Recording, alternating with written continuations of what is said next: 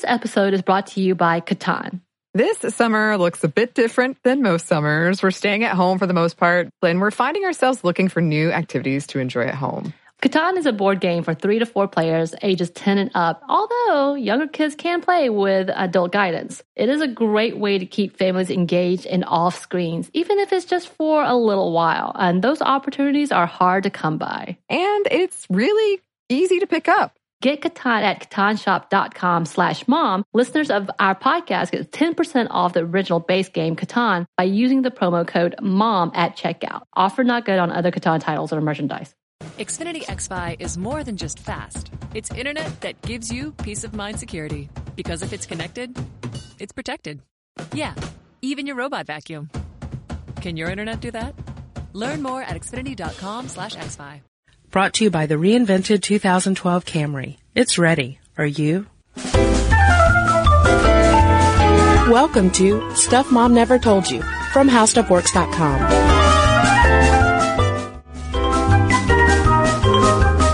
Hello and welcome to the podcast. I'm Caroline. And I'm Kristen.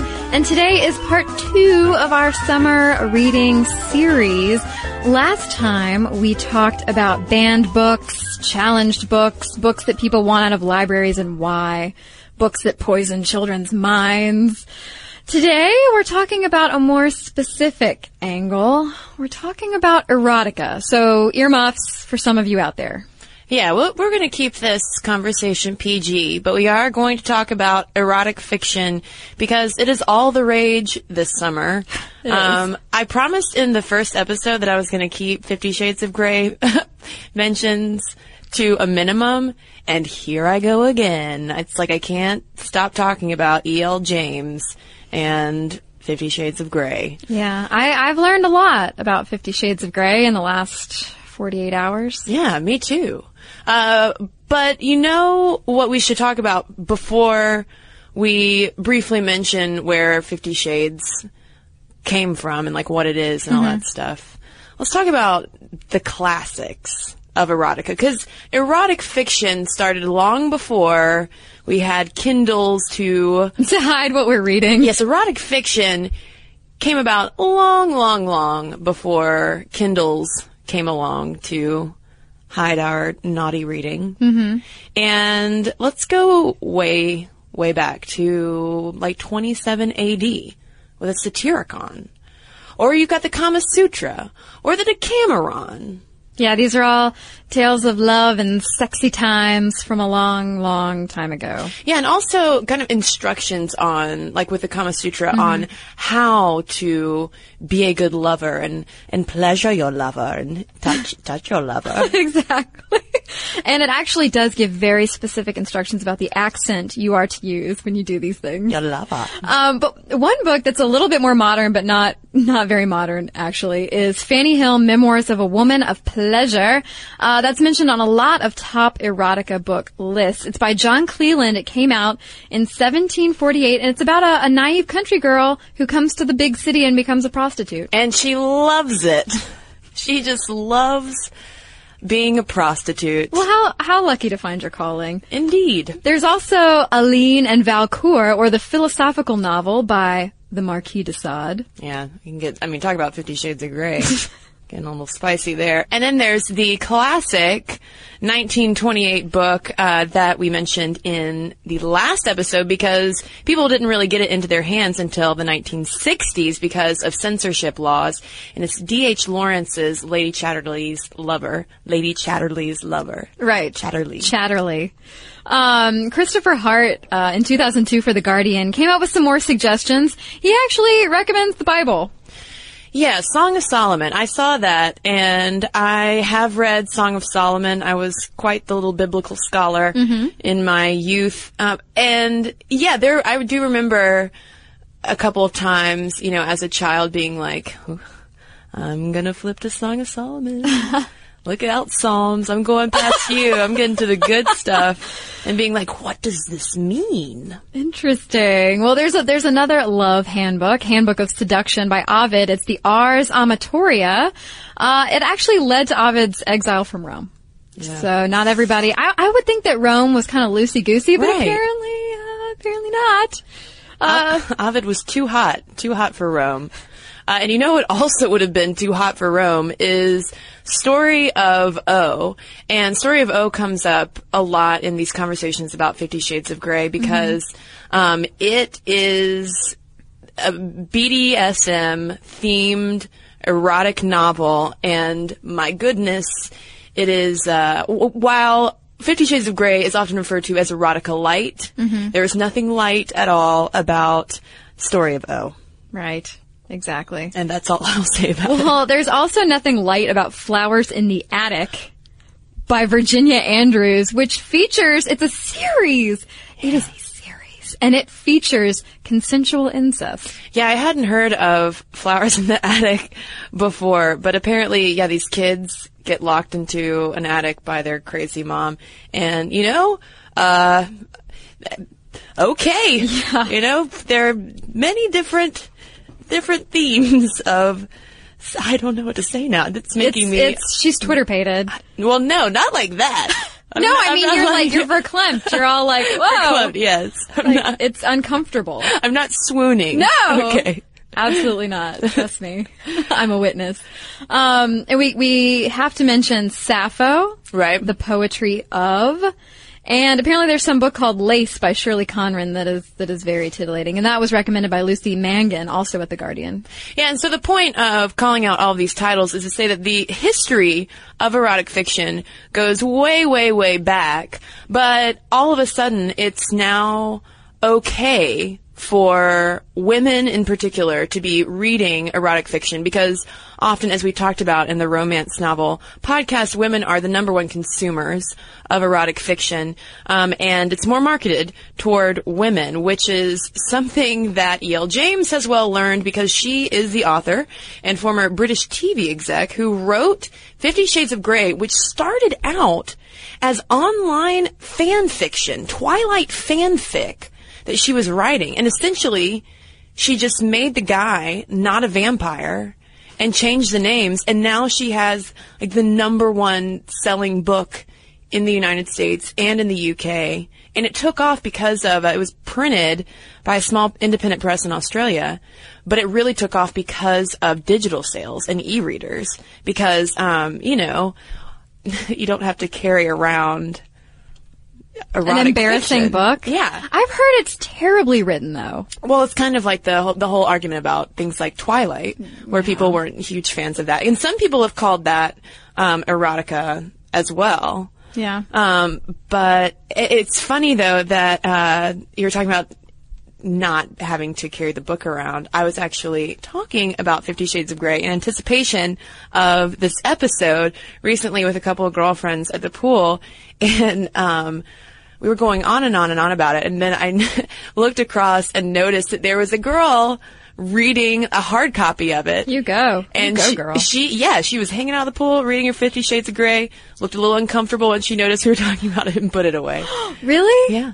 Yeah. Well, I mean, if it's poor writing, maybe you should be embarrassed. Still taboo. Yeah, there was an article about it in the New York Times that quoted a woman who requested anonymity because she was scared that her employers would find out that she was reading erotica. Well, I mean, and we'll get into this a little bit more later, but it is interesting that all of a sudden erotica, or erotica light, as the case may be, has taken off with women as opposed to pornography, because there is that taboo that pornography is dirty and it's for men. Right. And erotica is more cerebral and it's for women.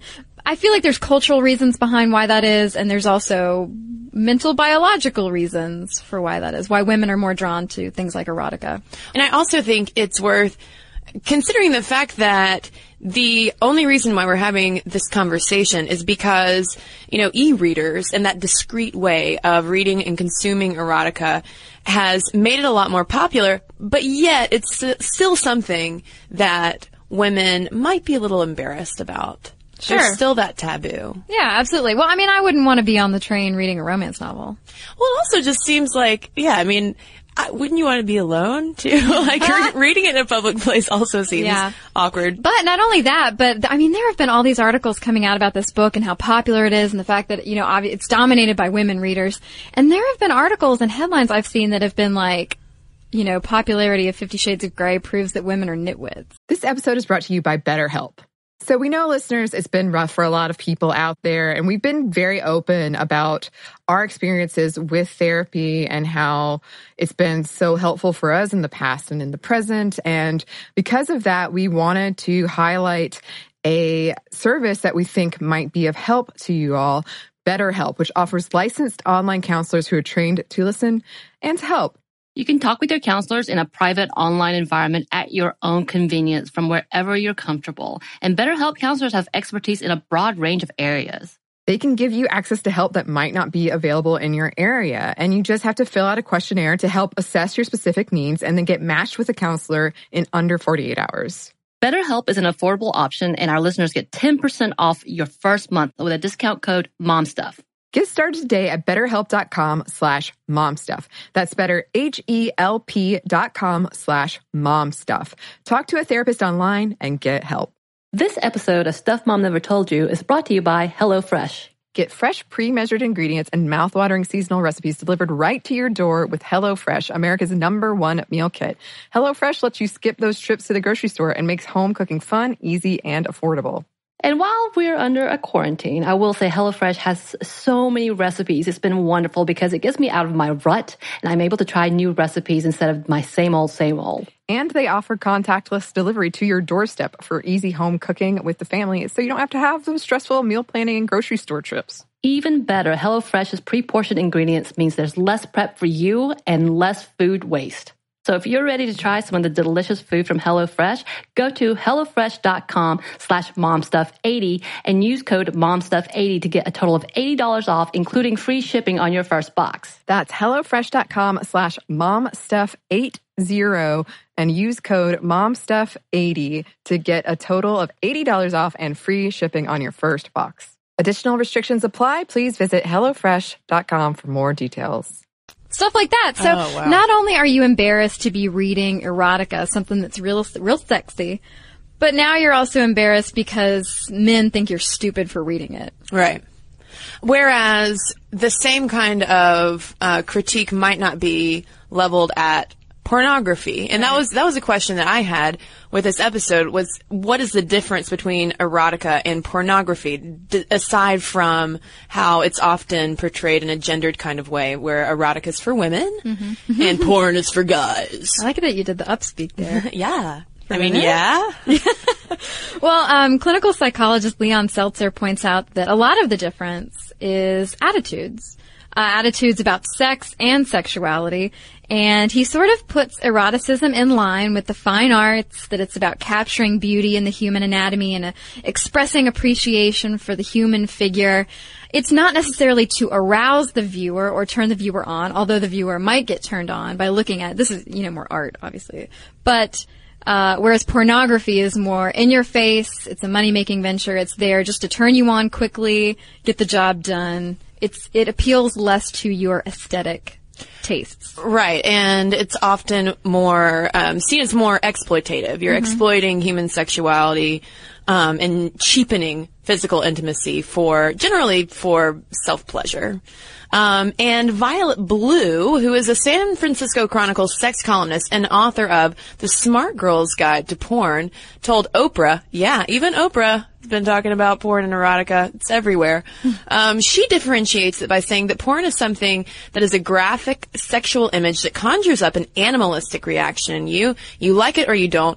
Erotica is also graphic sexual imagery, but it has several extra components that resonate with the viewer, be it artistic, passionate, something that emotionally engages you. So that's why there's generally the story behind it and, a relationship and, elements beyond just, physical contact. Yeah, well, it's less tawdry, less like whispering about it. It seems almost more justified to enjoy because there is an appreciation of physical intimacy, of a relationship, of the human form. There's not just that wham bam, dirty connotation to it. Right. And one of the misconceptions, too, that has come up with all of the 50 Shades buzz is that somehow women consuming erotica and being interested in subversive themes like BDSM, it revolves around the sub-dom relationship between an older, wealthy man and a younger female student, I believe, a college student. And it's still nothing new, as Joyce Lamb points out at USA Today. And she's very upset with how it's been portrayed as like, all of a sudden, whoa, women want to get sexy. Yeah. Well, there's also the whole aspect, like you mentioned, BDSM. It's not new. That whole idea is not new to erotica writers. And so a lot of people who maybe are not familiar with that have taken issue with 50 Shades of Grey, saying, they take issue with violence in the book and the treatment of women. And while I haven't read it, so I can't argue either way, what I can say that if it is a BDSM book or erotica light, I mean, isn't that kind of, if you're a submissive person in a submissive dominant relationship, isn't that par for the course? Yeah, I mean, I think it's also being able to distinguish between fantasy and reality. We refer to sexual fantasies as fantasies because it's more imaginative. It's not a thing of what you would live your day-to-day life. Right. Just because you like to look at something, listen to something, watch something, read something, it doesn't mean you want to do it or want to do it to someone. Yeah, and then you can keep arguing over and over and over again about saying, well, what about this? For instance, with Flowers in the Attic, consensual incest. I mean, wow.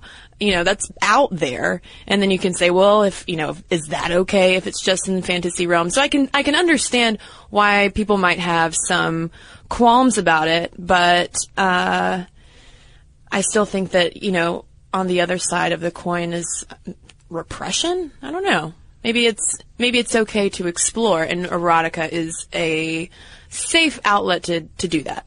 Yeah, Lamb interviewed Raylene Gorlinsky, who's an erotica publisher, and she says that, even though erotica's not, 50 Shades of Grey is not true, heavy, serious erotica, maybe this is a way to get women to explore that subset of fiction. Well, yeah, and there have also been anecdotes. This is referred to often as mommy porn, which is, I think, the worst thing to come out of this whole 50 Shades thing. Yeah, it's weird.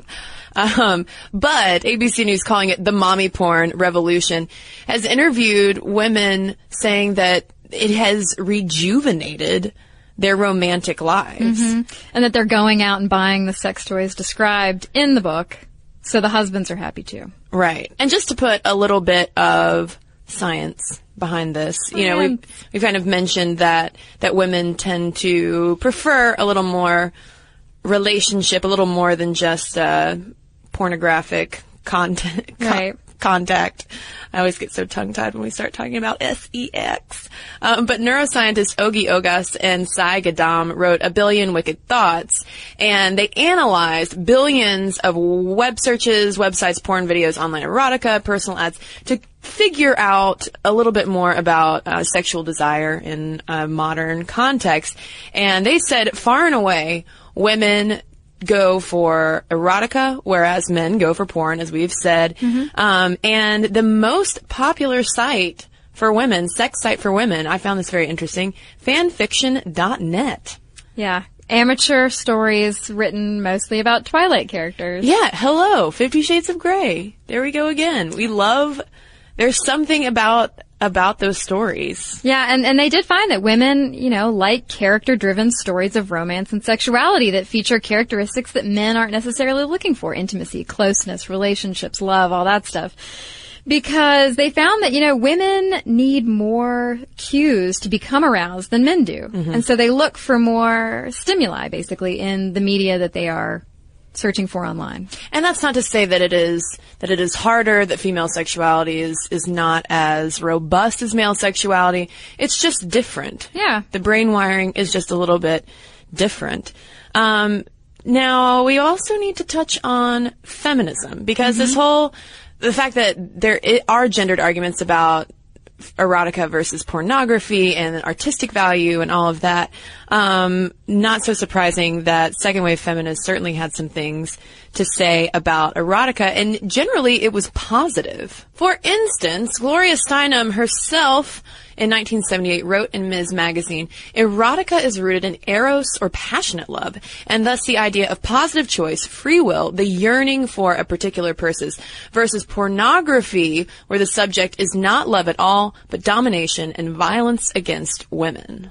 Yeah, there are definitely these lines drawn that erotica is more women positive, sex positive, positive for everybody, whereas pornography is just degrading and it's just kind of bad for everybody. Bad for relationships, bad for sex. This episode is brought to you by Chinet. The Chinet brand provides premium disposable tableware to celebrate moments of togetherness. Yes, and right now that is more important than ever, especially when we're all apart. So recently I had a group and we had a socially distanced barbecue where the host drew out circles and chalk that were 6 feet apart. And everyone showed up with their own chairs and beverages. And it was really convenient to have disposable products. And we just had a lovely conversation. It was really fun. Yeah. And with the disposable products, I know that the Chinet brand provides durable and trusted products, which I have used before, that let you enjoy every moment of the get-togethers in traditional or now not. And there are classic white products that can work for any gathering, or cut crystal plates and cups when you want to make something a little extra special. Disposable tableware keeps things simple and cleanup easy. Chinet products are available wherever you buy groceries, including delivery or pickup. Gotta tell you about Best Fiends. It's the game pretty much everybody's talking about. Morgan number 2 plays this sometimes before we start the show. You know, it really challenges your brain with the fun puzzles, but it's also a very casual game, so it won't stress you out, which is perfect these days, right? What's great is you can use the game as a way to connect with your friends and your family, all while social distancing. The game is so much more than your average mobile puzzle game. It's 5-star rated with over 100 million downloads, thousands of fun levels, and tons of characters to collect. You know, there are new in-game challenges and events every month, so the game's always fresh. You'll never be bored with it. You can even play the game without using Wi-Fi. So, here we go. You don't want to miss out on the game. Join millions of Americans and a lot of us here on the show who are already playing this fun puzzle game. Download Best Fiends for free on the Apple App Store or Google Play today. Just go over there, hit download Best Fiends for free, Apple App Store or Google Play. That's Friends without the R, Best Fiends. Check it out. I do think you'll like it. Friends without the R, Best Fiends. Audre Lorde, the poet in 1978, even went so far as to say that pornography and eroticism are two diametrically opposed uses of the sexual. Yeah, and along those lines, Anais Nin, famous erotica writer in 1977, in her preface to Delta of Venus, said that women are more apt to fuse sex with emotion, with love, and to single out one man rather than to be promiscuous. And that kind of goes along the lines of, you know, if we are plotting sex on the spectrum of erotic at one end, pornography at the other end. Mm-hmm. I mean, not to say that they don't meet at some point, but it does. I think it is. I think it's interesting that women are more titillated, it seems, by erotica. Not to say, and this is also not to say that women don't watch porn or consume pornography. Absolutely. But this is coming from the Routledge International Encyclopedia of Women, and it brings up, because as I was reading all these quotes, these feminist ways of thinking about erotica and pornography, I was thinking, well, what about the people who just like pornography? Yeah. Or aren't as drawn to erotica maybe as they are to pornography. And they did point out that the criticism of pornography in favor of erotica does leave little room for other tastes and preferences, and it could actually end up reinforcing stereotypes of women as being like, I'm going to just nurture you until you can't stand it anymore. I need relationship always. Yeah. And yeah, I mean, and ever saying that erotica or pornography, one is better than the other for women to consume, and that is the way that they should, stoke their sexual desires, is going to be off base at the end of the day anyway, because it's a directive about how to use your body and your mind. And there is also a certain class implication that can be associated with the erotica versus pornography debate, because erotica, like we've said, is often linked to artistic status, whereas porn is delegitimized as just mass culture, you know? Well, Susan Sontag in 1967 argued that some works deemed pornographic actually do qualify as serious literature because of their ability to probe human consciousness. And I think that's an interesting tie-in to what we talked about in the last summer reading episode about what makes up obscenity. Right. If it has a redeeming quality to it, if the meat of the story is, you know, for a purpose, if it educates, if it uplifts the human spirit, then it's not counted as obscenity. So if there's redeeming value to it, you know, some people might count it as pornography, others might count it as literature. Yeah, and I can't remember which book in particular she called out as an example of it being elevated to artistic status, and it might have been Story of O. Story of O, I think it was. Which is, I mean, especially coming from a feminist perspective, because the BDSM themes are so intense in the book, and the female character, essentially is just, I mean, she's a slave to this man, and it doesn't seem very uplifting, but again, going back to the Miller test, where you have to take the entire body of work and not just bits and pieces where your eyebrow might be raised. Yeah. Well, while all of these women, Gloria Steinem, Anais Nin, are talking about all these things, this feminist perspective of erotica and pornography, there's a lot going on in society. And Carol Thurston, in her book, The Romance Revolution, said that during the 1970s, you know, more and more women are questioning and protesting sex-related inequities and injustices. They're also avidly consuming erotic historical romance novels. Yeah. And many of the heroines of these books during this time, they're written during this time, articulated a resistance to marriage. It's also during this time, they point out, that rape cases are on the rise. At the same time, you have all of these books where heroines are fighting for control over their own bodies, for equal justice. So it's very interesting that some of these romance novels that could be perceived as erotica are sort of reflecting societal issues. Yeah, and it's also in the late 70s and the early 80s that you do see the publication of more mainstream and overtly erotic books. It's like Erica Jong's Fear of Flying, Nancy Friday's My Secret Garden, both published in, well, that's 1973, so in the early 70s. And then 77, we have The Height Report and The Fantasy File. So there's that, you know, things start loosening up a bit. It was also the 70s, but lots of people had mustaches then. But it's just funny that, yeah, all of this, I mean, that's going on 30 years ago, 40 years ago, and, you know, now the headlines are it just seems so recycled of saying, like, oh, we're reading a naughty book. Well, maybe it's the sheer popularity of it. The fact that 50 Shades of Grey knocked Hunger Games off the top of the list. It's True. a New York Times bestseller. I mean, how many kind of risque books does that happen with? Right. So it's just, I guess it's the unique aspect of it. Yeah, and well, I mean, I haven't read 50 Shades either, and I've heard similar complaints about its quality. But I think I think it's maybe a good thing, you know. Why not have more women getting more comfortable about talking about sex? Absolutely. And you know what? Fan fiction, not my cup of tea, but if that's how you get in touch with your sexuality, if that's how you learn what you like and don't like and connect with other readers, that's another thing, is that a lot of women use those fan fiction sites to connect with other women writers, talk about erotica, talk about sexuality and sexual issues. So, I mean, if that's how it gets you into learning about things, then yeah, sure. Go ahead. Fanfiction.net. It's so surprising. Yeah, It's a popular Twilight. sex site. Yikes. So, with that, what kind of feedback should we ask for from listeners? Do they read erotica? Have they ever submitted erotica to a fan fiction site? Please do not send your erotic fan fiction to our website. We are not going to read it now. Yeah, what are your thoughts on it? Guys out there too, any fellas who prefer erotic fiction?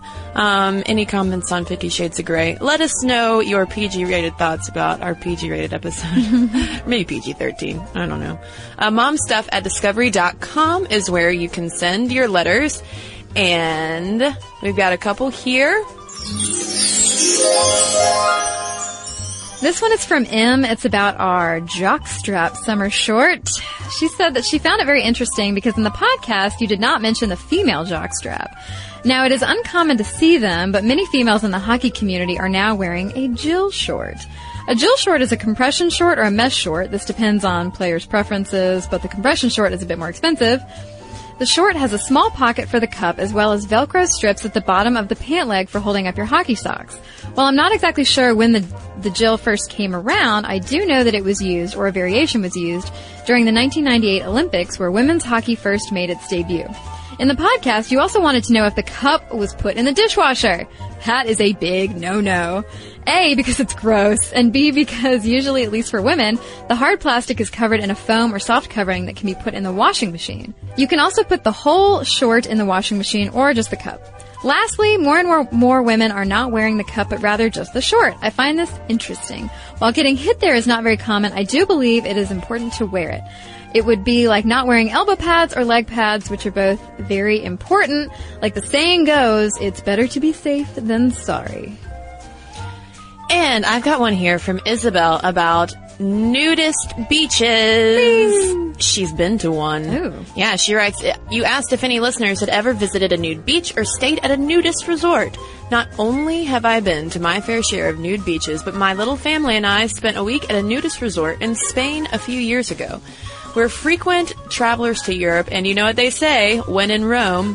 While it might not seem odd that someone had spent time at a nudist resort, it is a little crazy that we did. We're not hippies or consider ourselves part of the nudist movement. We're just a regular and religious little family from Seattle who decided to try something new.